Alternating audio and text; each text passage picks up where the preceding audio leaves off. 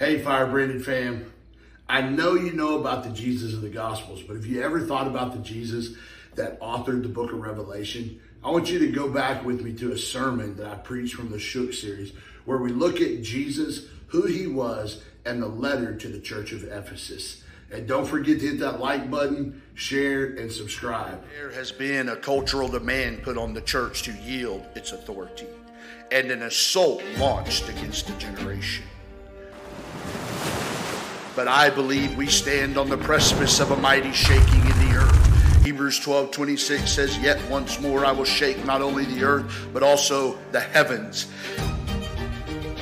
There is a people that is rising up knowing that they have been given a kingdom that cannot be shaken, and a gospel message that has the power to transform our city and beyond. It's time the broken be made whole, the lost become found, and those in bondage, the impoverished and the sick be set free. It's time the Midwest be shook. We will not bow to culture, but we will say once more, Lord, shake everything that can be shaken. Join us at Freedom Church as together we declare it's time to be shook. I wanted to share that again this morning. You know, we shared it a couple weeks ago and it's on our social media, but I wanted to share it again this morning to bring us back to center on this shook thing, because you know, as we navigate through these messages, we navigate through what God is doing, there's a lot of focus. There's a lot of focus when you start talking about things shaking, and you start talking about, Lord, shake everything that can be shaken. That we are starting these messages internally. It's got to start here, right? But I want you to understand something. I wanted to bring us back to the center of that this morning. That one of the largest reasons that we need to be shook first within the church is so that we can be a part of what's happening out there to transform our cities and our region and the land. Amen. Because there's a people out there that's lost and going to a hell created for a devil. It wasn't created for them, but they're going to find themselves there for an eternity without the gospel of Jesus Christ, without a transformation by the blood and the power of Jesus, without an introduction to a Messiah, to a Savior. They will go to a place that wasn't created for them. They are created for reconciliation, for communion with God eternally. Amen. And so we have to be who we need to be able to take the message to the people. Amen. And I think we can get a little self-centered within church. I mean, you know, we have moments like we had this morning, and we'll have more moments like that, and it's so good, and you get so full of God's presence, you just want to come, and you want to sit within His presence. You want to sit in these moments, and you want to be in those moments, and there's nothing wrong with that, but these moments should not only produce, it should produce something tangible between you and God, but it should also produce within you a desire to take it to the people, amen, to take it to those who don't know the Lord. And so we must, as a church, understand that as we go through this, that the reason that we are being shook is so that which remains in the earth is of God. That means we have to confront things. That means we have to deal with things within our own heart. That means we have to allow God to do something within us so that we can be a light wherever we go. And this is important. We cannot lose sight of this. We cannot lose sight of what God wants to do and wants to say.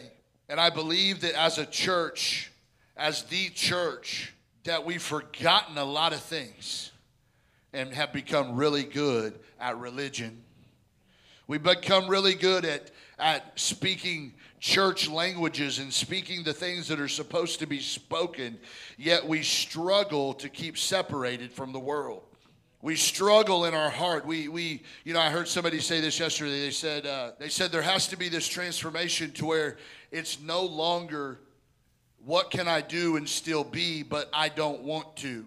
When it comes to the things you're facing in your life, when it comes to the things that are deterrents between you and being the full person that God created you to be, we've got to move past this moment of like, well, can I still do this and still be this? Can I still do that? Can I still, to the place where your heart is so in line with God's that those things are no longer appealing to you. They no longer bring desire to you. See, it's not a matter of what we can do. It's a matter of what I want to do.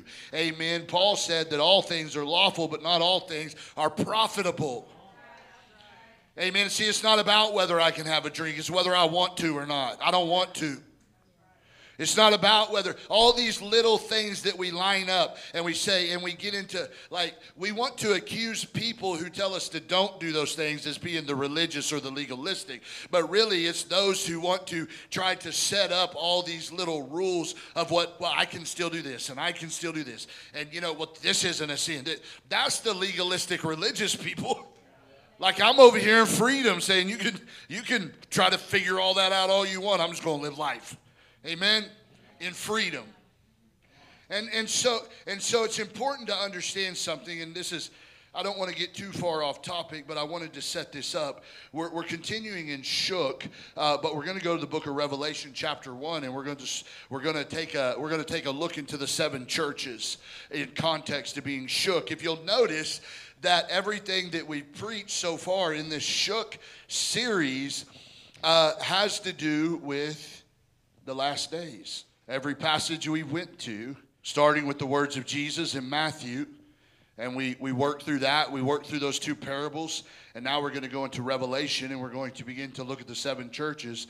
And I believe that it's important that in view of what is to be done in the earth, we need a view of what is to come. And I believe that's why this is so important. And I know one of the things that I hope to do is to help us have a healthy perspective of the last days or the end times. Because many in the church get caught up in its nuances and become absolutely useless out there where the gospel needs to be preached. And so we have to have a healthy view. A view that propels us to take the gospel. There's some good stuff in here that will bless you if it's read in the right context and it's understood. So we're going to look at that. Let's go to Revelation chapter 1. Let's start right there.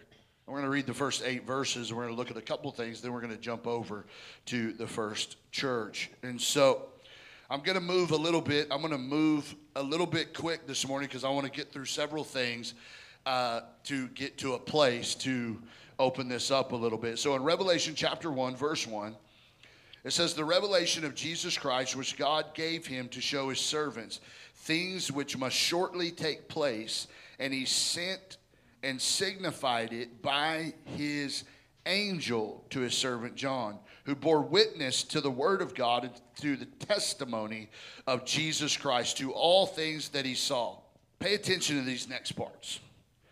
Blessed is he who reads and those who hear the words of this prophecy and keep those things which are written in it. For the time is near. John to the 7 churches which are in Asia, grace to you and peace from him who is and was and who is to come, and from the 7 spirits who are before his throne, and from Jesus Christ the faithful witness, the firstborn from the dead, and the ruler over the kings of the earth, to him who loved us and washed us from our sins in his own blood, and has made us kings and priests to his God and Father.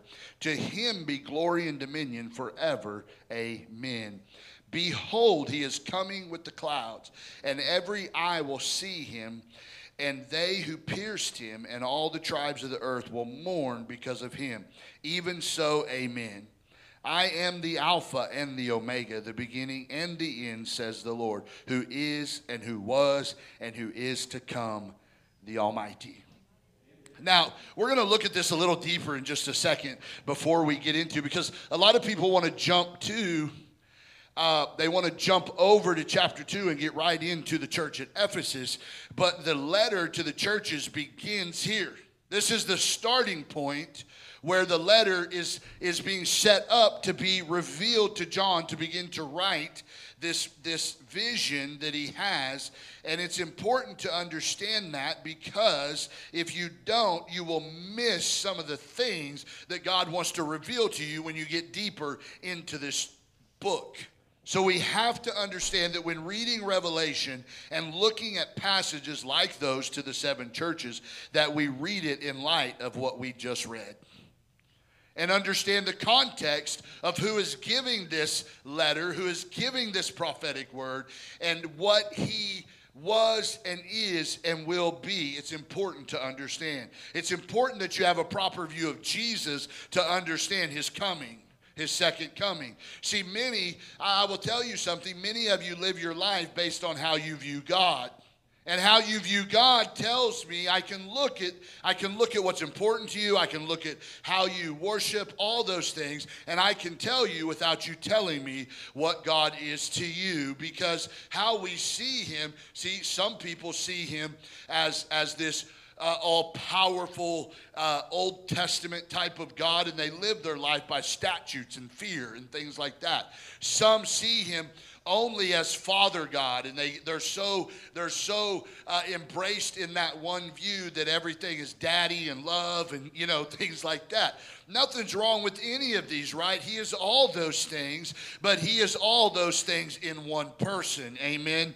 And so we need to broaden our view of God. We need to broaden our view of Jesus. We need to broaden our view of who he is, so that we can quit living one-faceted in our walk with God and become more who he called us to be. Amen. And so when you read these scriptures, if you will interpret them based on your version of him that you have created within you, and it will begin to determine and define your theological view and how you live your life. And so what he is doing here is he is establishing something by giving us the fullness of who Jesus is. And we need to understand these things. Context is everything in interpreting Scripture. Context matters. And I know this is a whole chapter before, but this is where the context starts. And if you don't read Scripture in context, you will have misbeliefs, half-truths, and lack of understanding in certain areas. And you will inadvertently lead people in the wrong way, trying to quote scriptures, trying to teach them a principle, you name it. And so let's look for just a minute. We're not going to spend a lot of time right here, but I want to look for just a moment at some of the things he says. First off, I want you to see this. Blessed is he who reads and those who hear. That's pretty simple, right? That's pretty simple. Are you reading and are you listening? Are you reading these words? Or are you staying away from books that are hard to understand? Are you only reading the ones that kind of, make you feel good? I mean, I know I've been guilty before. Let me open up here to Ephesians chapter 1. I'm going to read this. That's what I like. But what you don't understand is if you go to Ephesians chapter 1 and 2, you're going to find that there's some words used in the Greek there that are not found in any other place but in Revelation. You see, God, when he spoke this thing, it was not just inspired, but it was mapped out. God knows the beginning from the end. And when he spoke a thing to Paul to write to the church at Ephesus, he knew full well that he was going to give this vision to John on the Isle of Patmos to write down, and he would use specific verbiage that would relate to something over here that he spoke to another apostle. You see, God doesn't hit or miss, friends. God is strategic, he is methodical, he is well thought out, and he has your life mapped the same way that he inspired this scripture. And if we'll listen and pay attention to the places he is leading us, we can look a lot different in the way we live our life. Blessed is he who reads and those who hear. But he doesn't stop there. He never does. He adds this and there. And keep those things which are written in it. Oh, there's that little pesky part. That's that part we didn't want to read. Oh, you mean you want me to read this? Man, I struggle to read the word. And you want me to listen to you while I'm doing it? And then you want me to be obedient to it? Yes, to all three. Yes, to all three. Because why? You'll be blessed. You'll be blessed. So he says, blessed. Keep those things that are written in it. And then look over here. He says, he has this part. He says, grace and peace from. I want you to see this. From him who is and who was and who is to come. Come on. We sang about that this morning. Hallelujah. When the set list was put together, they didn't know what I was preaching about either.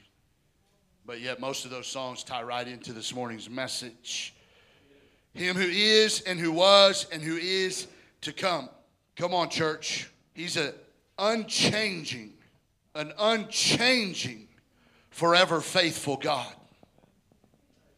He's the same yesterday. He's the same today. And he'll be the same tomorrow as he's always been. He was there in the beginning, and he'll be there when the thing ends. Amen. He was, he is, and praise the Lord, he is coming again. Amen.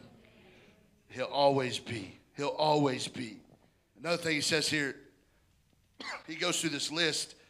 He was, he is, and who was, and is to come.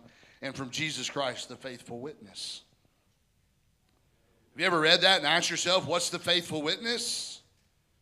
These are questions you should be asking if you don't know the answers to. He is the faithful witness. So I say, what does that mean? I believe it means that he's the true image of God and the Father who would ultimately reopen the garden and access to God's presence. Adam was the first. There were other types and shadows like Noah and Abraham. He even used kings and he used prophets.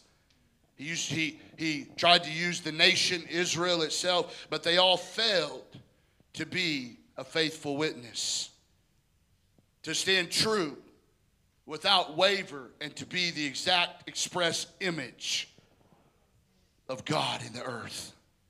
Come on. But Jesus was the faithful witness. Come on, somebody. Hallelujah. The ruler over the kings of the earth. Come on, I know sometimes it might not look like he's in charge, but I'm telling you, he's sovereign. And the government of the world is on his shoulders. I think we struggle to see this as true because we want things to look a certain way, and we fail to understand that things might look exactly like they're supposed to, because there's an end coming.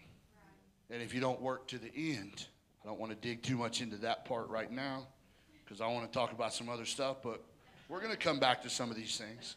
Ruler over the kings of the earth. To him who loved us and washed us from our sins in his own blood. Come on, you know that one. Washed and cleansed by the blood of Jesus. Come on, I'm blood washed. We were listening to somebody preach yesterday, and they said this. They were talking about how people ought to be to their kids and about reading the Bible and stuff like that. And he said, people always accuse me of brainwashing my kids. And he said, you're right. I brainwashed them until they came to the reality of being blood washed by Jesus. I've been brainwashed and blood washed. Amen. It made me laugh. But he washed us. Come on, do you understand what that means? You've been washed. I don't know if you've ever been outside and got really, really dirty. And I was mowing the other day, and it had rained, and I was trying to weed eat and mow, and because I was going to have a super busy week, and I knew if I didn't do it, it'd be this tall before I did it. And so I was like, you know what, I just got to suck it up and get out there and do it. But I mean, grass was all over me. I was dirty. I mean, I was dirty. I had did something else. I think I was working on a fence, and I had worked for hours outside, and I was just sweaty, stinky, dirty. And I got in that shower, and I looked down, and that water was just gross. Come on, but it was in that moment that I saw Jesus in that shower. Washed by the blood. Come on. Washed by the blood. And all the guilty stains washed away. Amen. Come on. Ah. Y'all better be glad I can't sing. I'll be doing little runs all the time. It'd take me even longer to preach. The Lord is gracious. Washed from our sins in his own blood. Made us kings and priests to his God and Father. Come on, somebody. Hallelujah. My gosh, I missed one. He's the faithful witness, and he's the firstborn from the dead. Many people don't like to get in and explain that. They don't fully understand it. But listen, let's just hear this. Jesus is both first in time and first in preeminence. He's the first to be raised from the dead. He is the captain of your salvation. He is the chief cornerstone around which everything is built. He is the I am, and he is the Alpha and Omega. Come on. He's the firstborn from the dead. I love that. Jesus is both first in time and first in preeminence. Come on. That's so good. Hallelujah. Then he says this. He says, to him be the glory and dominion forever and ever. Come on, that means that no matter what revelation you get, no matter how you read this, no matter how God blesses you and you become in the earth, the glory is his. The dominion is his. The power is his. Come on. Forever and ever. Amen. Behold, he is coming with clouds. Oh, come on. We look into the hill. Where does our help come from? Come on, it comes from the Lord. And there's going to be a day you look unto them hills and the clouds are going to split and glory's going to re-enter this atmosphere tangibly. Amen. Come on, in a way that hasn't been done in over 2,000 years. And he's going to receive unto him his bride in those moments. Come on, somebody. So when I read these verses, I read it in light of not just the now king, but a soon coming king. And every eye will see him, and even they who pierced him, all the tribes of the earth will mourn because of him. Even so, come on, let's read this last part. I am the Alpha and the Omega. Come on, he's the first and the last. He's the beginning and the end. He who is and was and who is to come, the Almighty. I wanted to read these things to you today before we got into this letter because I believe that it's important to take the precedence that John sets and says, this is who is greeting us. This is who is greeting you with these words that you're going to read in the rest of this book. It's this guy. And so if you're going to interpret this, you need to interpret it through the lens of who he is and what he's done and what he will do. Amen? We're going to get it in context. Hallelujah. Glory to God. Go over to Revelation chapter 2 now. We're going to read these first 7 verses, and we're going to look at the church at Ephesus, the loveless church. Revelation chapter 2, 1 through 7. It says, to the angel of the church of Ephesus write, these things says he who holds the 7 stars in his right hand, and who walks in the midst of the 7 golden lampstands. He says, I know your works, your labor, your patience, and that you cannot bear those who are evil. And you have tested those who say they are apostles and are not, and have found them liars. And you have persevered and have patience, and have labored for my name's sake, and have not become weary. Nevertheless, I have this against you, that you have left your first love. Remember, therefore, from where you have fallen. Repent and do the first works, or else I will come to you quickly and remove your lampstand from its place, unless you repent. But this you have, that you hate the deeds of the Nicolaitans, which I also hate. He who has an ear, let him hear what the Spirit says to the churches. To him who overcomes, I will give to eat from the tree of life, which is in the midst of the paradise of God. Now, we're going to work back through this now that we read this because it's easy. You know, most of the time we hear a message right here and everybody jumps right to the part about first love. And we want to see first love restored. And we do, and we'll get there. But there's a lot of other beauty within here that God wants to reveal to us and wants to show us to produce. See, you can talk about first love, but until you know where you missed it, you don't know where you need to repent. And you don't get first love without repentance. And many of us want to jump to these parts, and we want to pick and pull out the places that we can clearly understand, and we kind of comb over places we don't. But guess what? I understand that there's mysteries within the Word of God, but God, it did not write something so complicated either that we couldn't understand it. That's why we have to read in context. And also, something else you have to understand. Let me give you a nuance here. Something you have to understand is that when John wrote this, he was writing this within the landscape of Greco-Roman leadership. And the mysticism and all those things, you know, if you understand anything, you know that they were very entrenched in the supernatural, false gods, many idols, things like that. And they were very tolerant of all gods except for the God. You can worship any other God, but don't be worshiping the God. Why? Because he claimed to be the only God. And so Paul is writing this to people who have an understanding of supernatural things. And he's writing this to churches that have come out of a lot of those traditions and are now serving God and have seen his mighty works. They've seen his hand. They've been preached to by Paul, especially the church at Ephesus. Paul wrote them a letter and talked to them about God enlightening their spiritual eyes. Amen. He talked to them about being seated with Christ in heavenly places. See, sometimes we try to read these things without the context. I know I've said that like 14 times, but I think we need it probably 14 more for some of us to understand that it would do you well to be a little knowledgeable about the Bible. You don't have to be a preacher to be hungry for the knowledge of the Word of God. His people are destroyed by the lack of knowledge. And too many people in the church have become codependent upon the preacher to give them all their knowledge.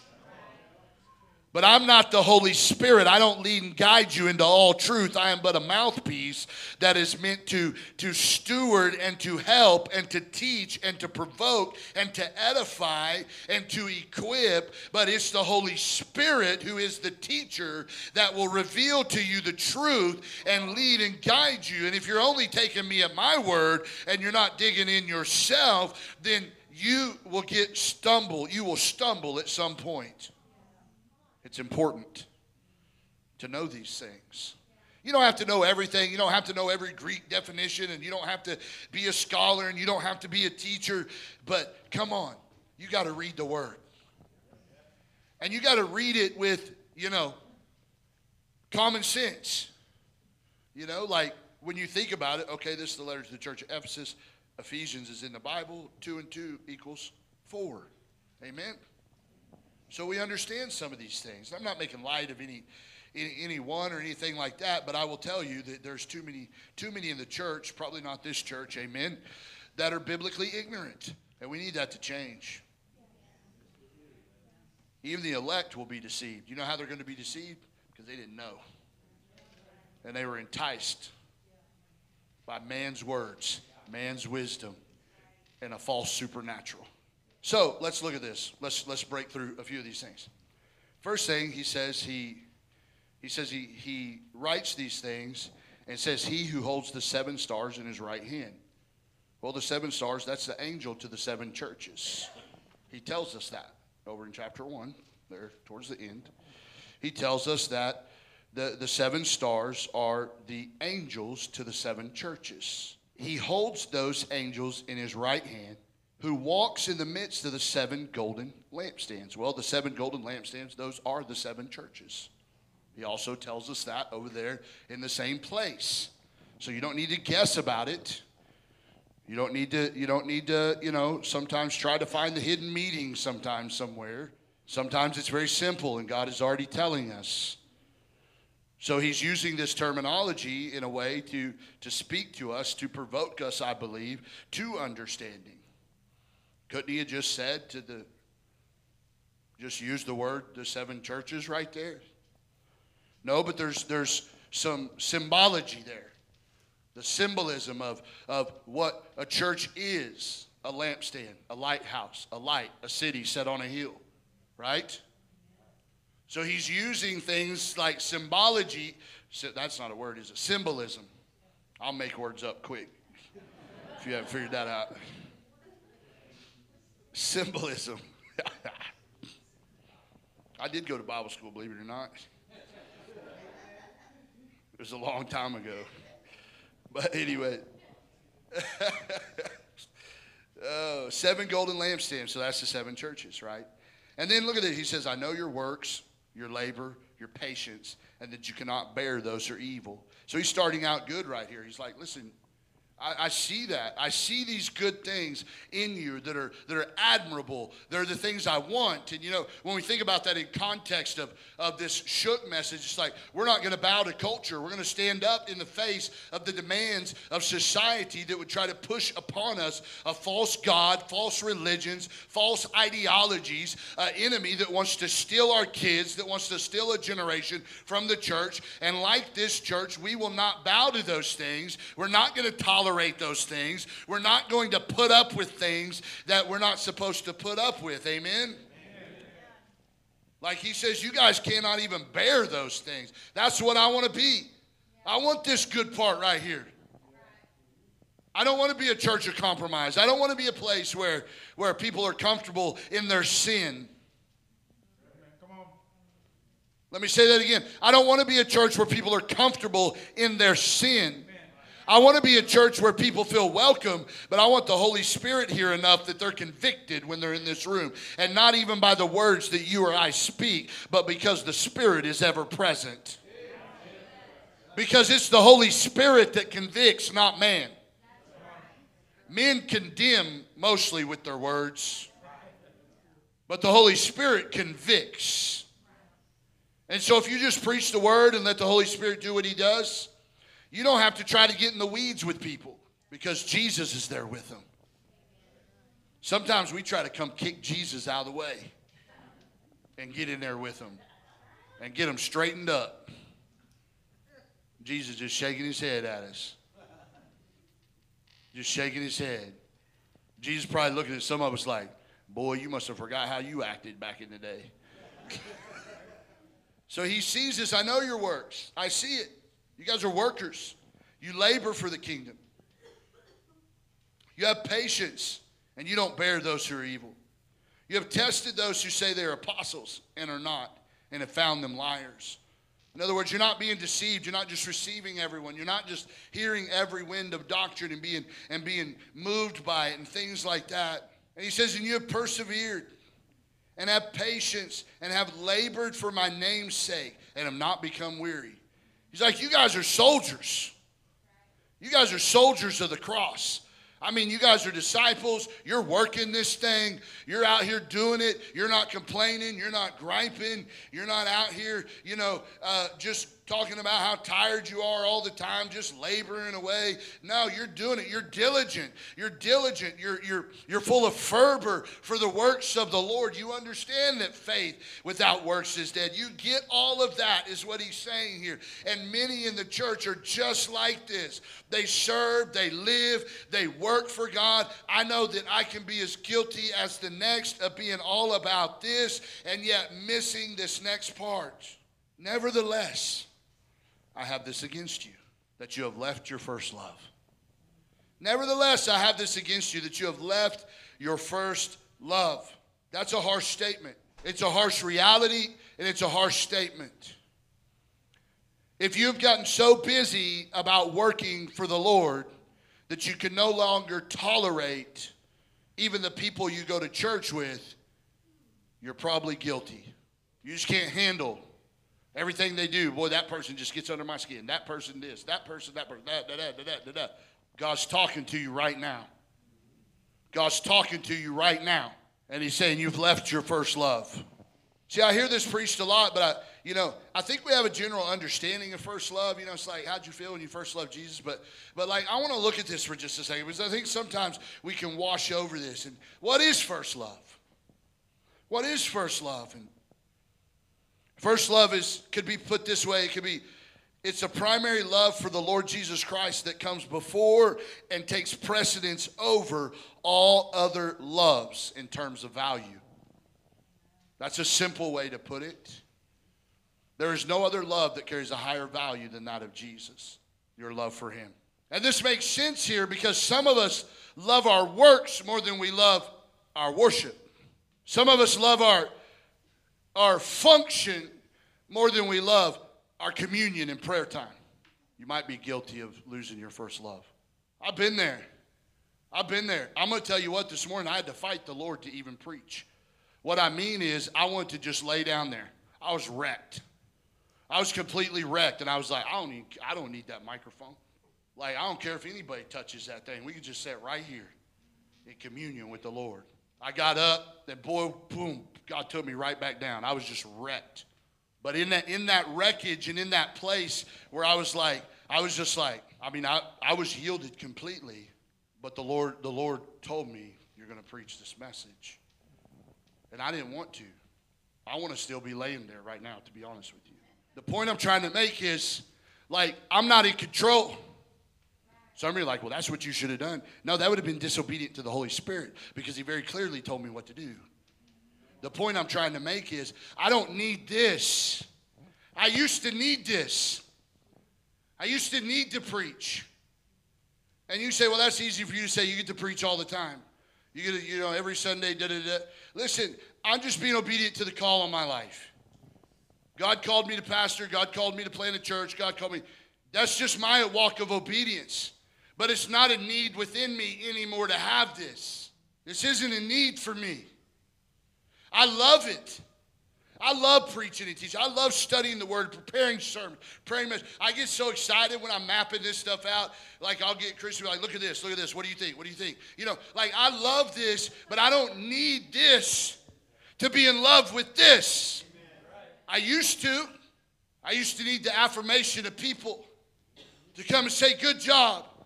That's the best sermon I've ever heard. That's this. I used to need those things. And it was in the need for those things that I realized I had lost my first love. It's so funny now. I'll get up here and I'll preach, and sometimes, man, I think I knocked it out the park. And I'm like, man, that was so good. That was transformational. Boom, boom, boom. And I'll get down, and, like, that little pride will try to creep up, and I'm looking for a couple of pats on the back, and nobody will say nothing. I mean, not, And I'm like fighting the urge around Christy and him. What'd you think? Like I'm searching for affirmation. What'd you think of that message today? I'm serious. Sometimes that tries to creep up. And God just keeps me humble because nobody will say nothing. A couple days later, somebody will come along and be like, man, Pastor Sunday. But the Lord just keeping me humble. And other times I get up here and I feel like a complete dud. I'm like, that wasn't my best. And lo and behold, people will come up. Man, I needed that today. That's the goal, to not need this. Whatever it is that you need in your life, man, his love has to be the primary value. I think when you think about first love, it would do you some good to go to what Jesus said. So I'm going to tell you exactly what first love looks like. In Matthew chapter 27, verses 37 through 39, we're not going to go there. I'm just going to pray. They asked Jesus, they said, which of Moses' commandments is the greatest? And he says, I'm going to give you a new commandment. Love the Lord your God with all of your heart, soul, and mind. That's the first part. That's first love. That's first love, friends. What does it look like? That's what it looks like. And the second is like the first. You see, Jesus didn't put them in like this. It's like a 1A and 1B. The second's not quite one because God is first, but it's like a 1B. You need to get that because we don't understand that a lot in the church. But that 1B says, and the second is like the first, love your neighbor as yourself. If you want a definition of first love, it's love God with everything and love people with everything. That's it. It doesn't get much simpler than that. Love God with everything. And like the first, love your neighbor.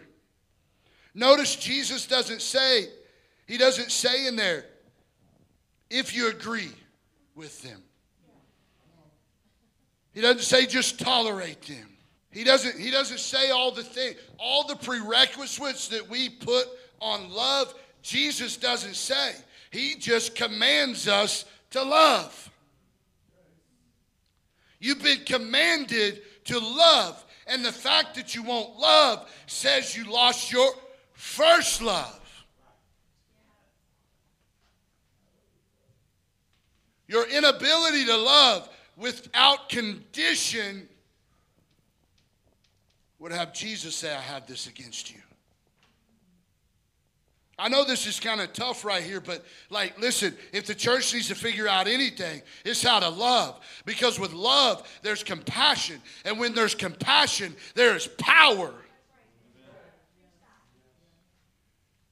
You see, you don't get power without love. You don't get prophetic power without love. You don't get any of that. Prayer works, my friends. Man, we just declared with our brother the enemy can't steal that. It's not lost, but is returned in the name of Jesus. Hallelujah. Glory to God. Hey, life can happen anytime, even in the middle of church. And we're not moved. We're not moved. God is moved. God is moved by compassion. God is moved by compassion. God is moved by compassion. God's not moved by your ability to say a prayer. God's not moved by your demonstrative attitude. God's not moved by your slick wisdom and knowledge or any of that. God is moved when we have compassion come on us for those in front of us like Jesus did. You will see an unprecedented power begin to move through you. An anointing will come on you for this season and this hour that you can't get anywhere else. It's compassion. It's love. It's love. It's love. He commands love. Then he says this. Look at this. I got to move. No. He probably said, y'all got to move. We got to move. Something probably. I don't know. So, nevertheless, I think you left your first love. He says, remember therefore from where you've fallen. And so I'm not going to get into it. I've shared this before, but I want you to see just a quick analogy that the Lord showed me that's so important is this is you when you first get saved. And you know nothing but loving Jesus and loving people, right? 20 years later, man, you're so full of words. You've done so much for the kingdom. I mean, you have moved mountains for the kingdom. You've done all kinds of things. But you lost your first love.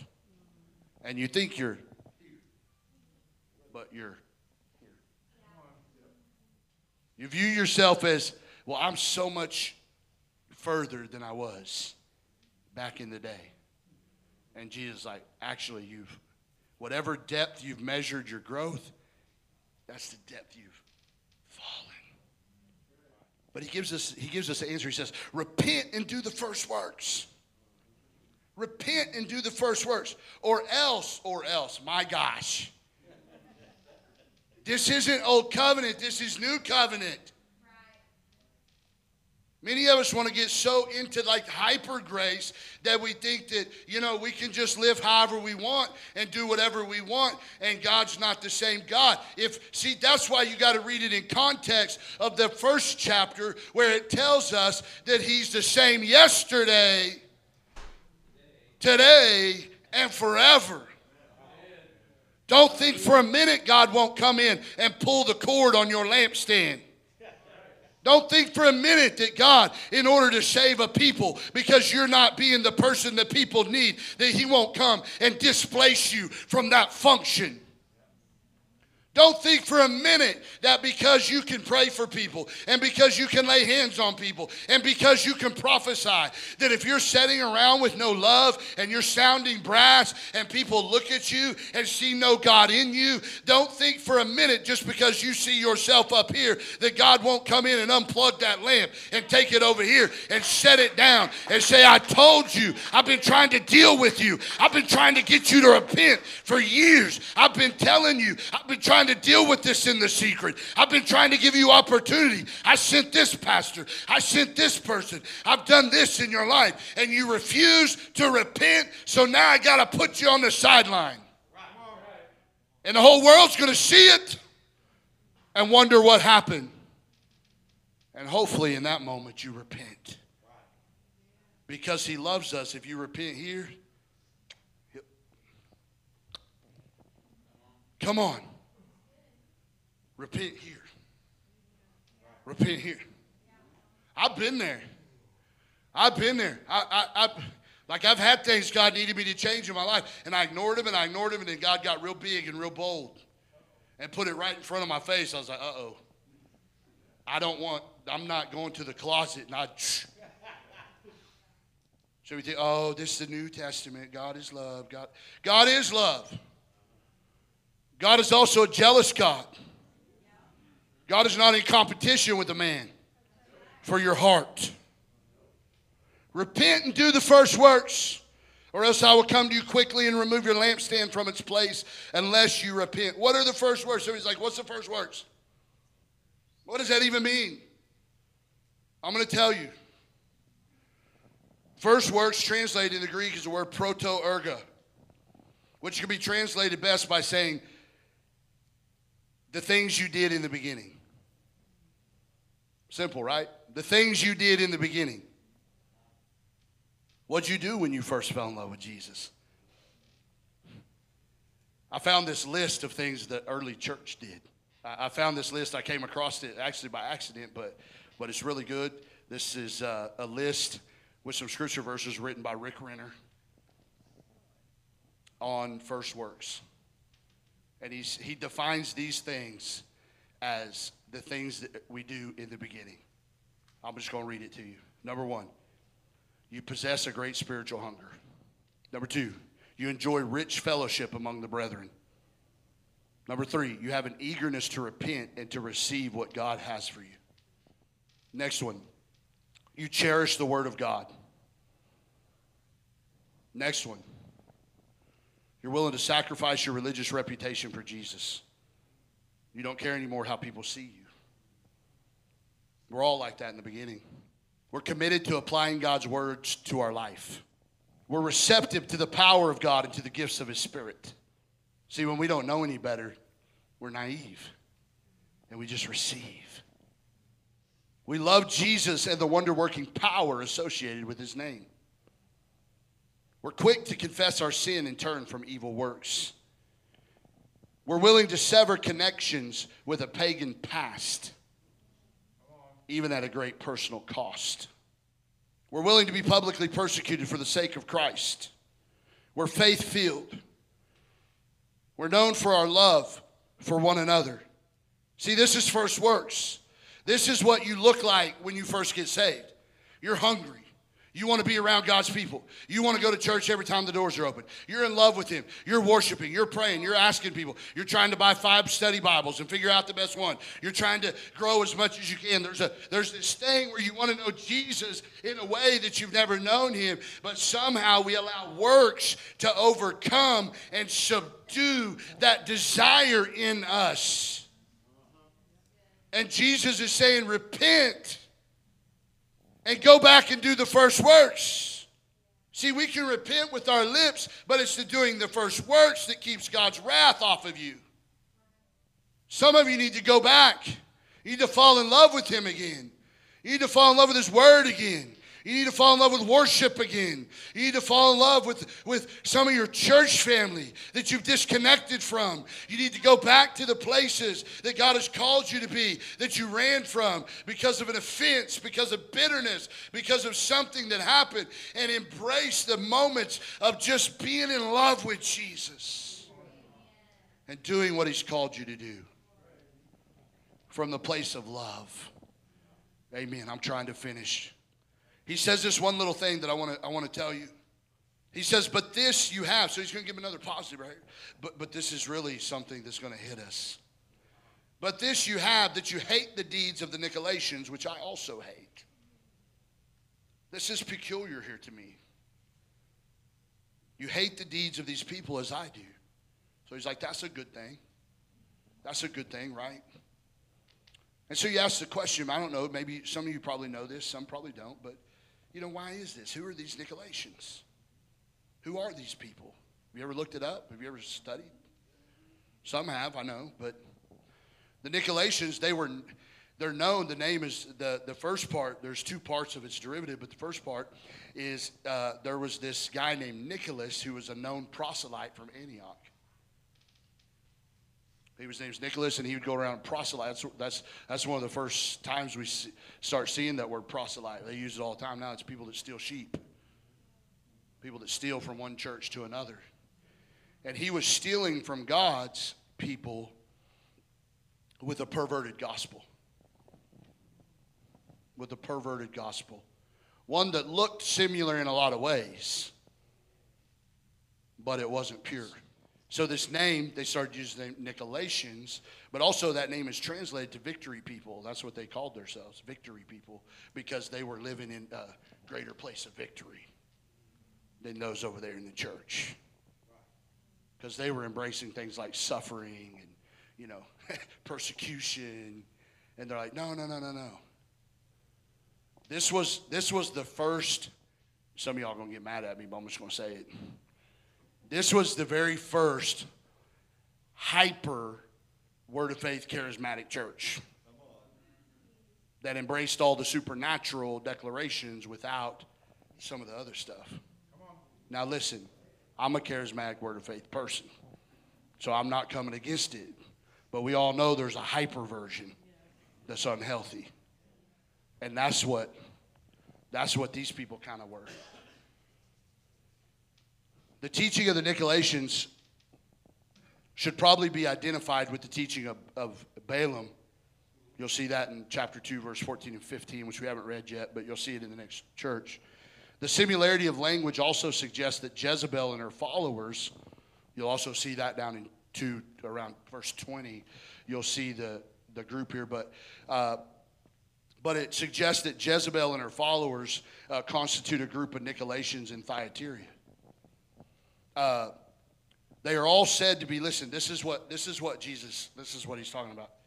They're all said to be guilty of enticing God's people to eat things sacrificed to idols, to commit acts of immorality, to fornicate, which is the word porneo, which is where the word porn comes from.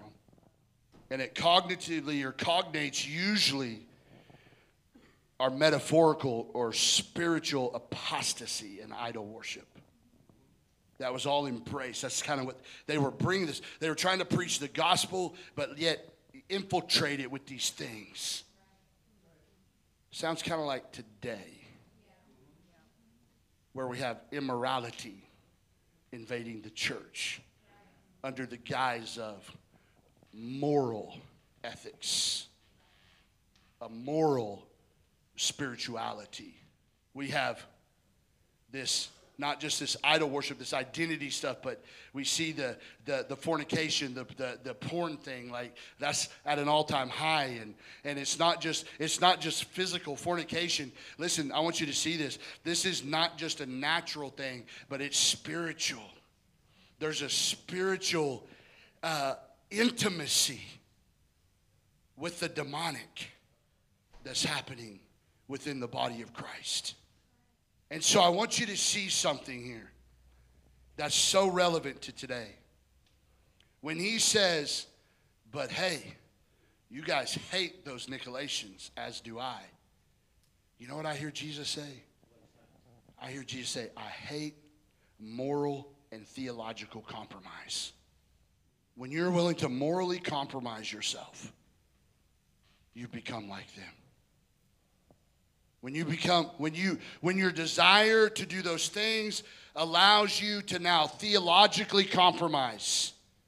Because you know the word, you know what it says, you know right from wrong, you know what's what, but yet you still compromise because the pleasures of the flesh are stronger than your fear of your God. Because we wouldn't compromise if we actually thought that God would pull the cord and put us out of commission. You wouldn't compromise. But because we don't fear God healthily, you end up with this. But the last thing he says, to him who overcomes. To him who overcomes. To him who overcomes. To him who overcomes. I will give to eat from the tree of life, which is in the midst of the paradise of God. Come on. Come on, Jesus. Remember what we said over there in that first part of chapter 1? Come on, Jesus. He reopened the door, fellas. Man, he created a way for us to have access into the trueness of who God is. But it comes with a bit of a price. The first price that was paid was a debt you could never pay. That only he could pay. And he did. But then there's this thing that says, oh, by the way, you're going to need to do a few things along the way to overcome. To overcome. Now, when I think of this word overcome, I want you to look at this. There's two facets of overcome that I want you to see, and I'm going to close with this. There's two facets of overcome that I want you to see. When you think about this word overcome, you think of like overcoming a situation, like a circumstance, something in front of you, right? I'm going to overcome this. You know, it's adversity that I'm overcoming. Like that's our thoughts, right? And so he's saying like, listen, if you overcome this stuff, if you persevere, if you make it through it, you overcome, okay? That's right and true. But there's this word right here in overcome. This word overcome is used in a handful of places that you see in Scripture. And there's a handful of places in Paul's writings, and John uses this. He's the only one that uses this terminology in the Gospels. He uses this word for overcome, and it's this word that's it's nikao. And it has a double meaning. And the meaning is to overcome or conquer. Wow, that changes a few things. You see, sometimes I'm overcoming. I'm getting through. I'm making it through this thing. But there are other times where I'm leading the charge. I'm conquering what's in front of me.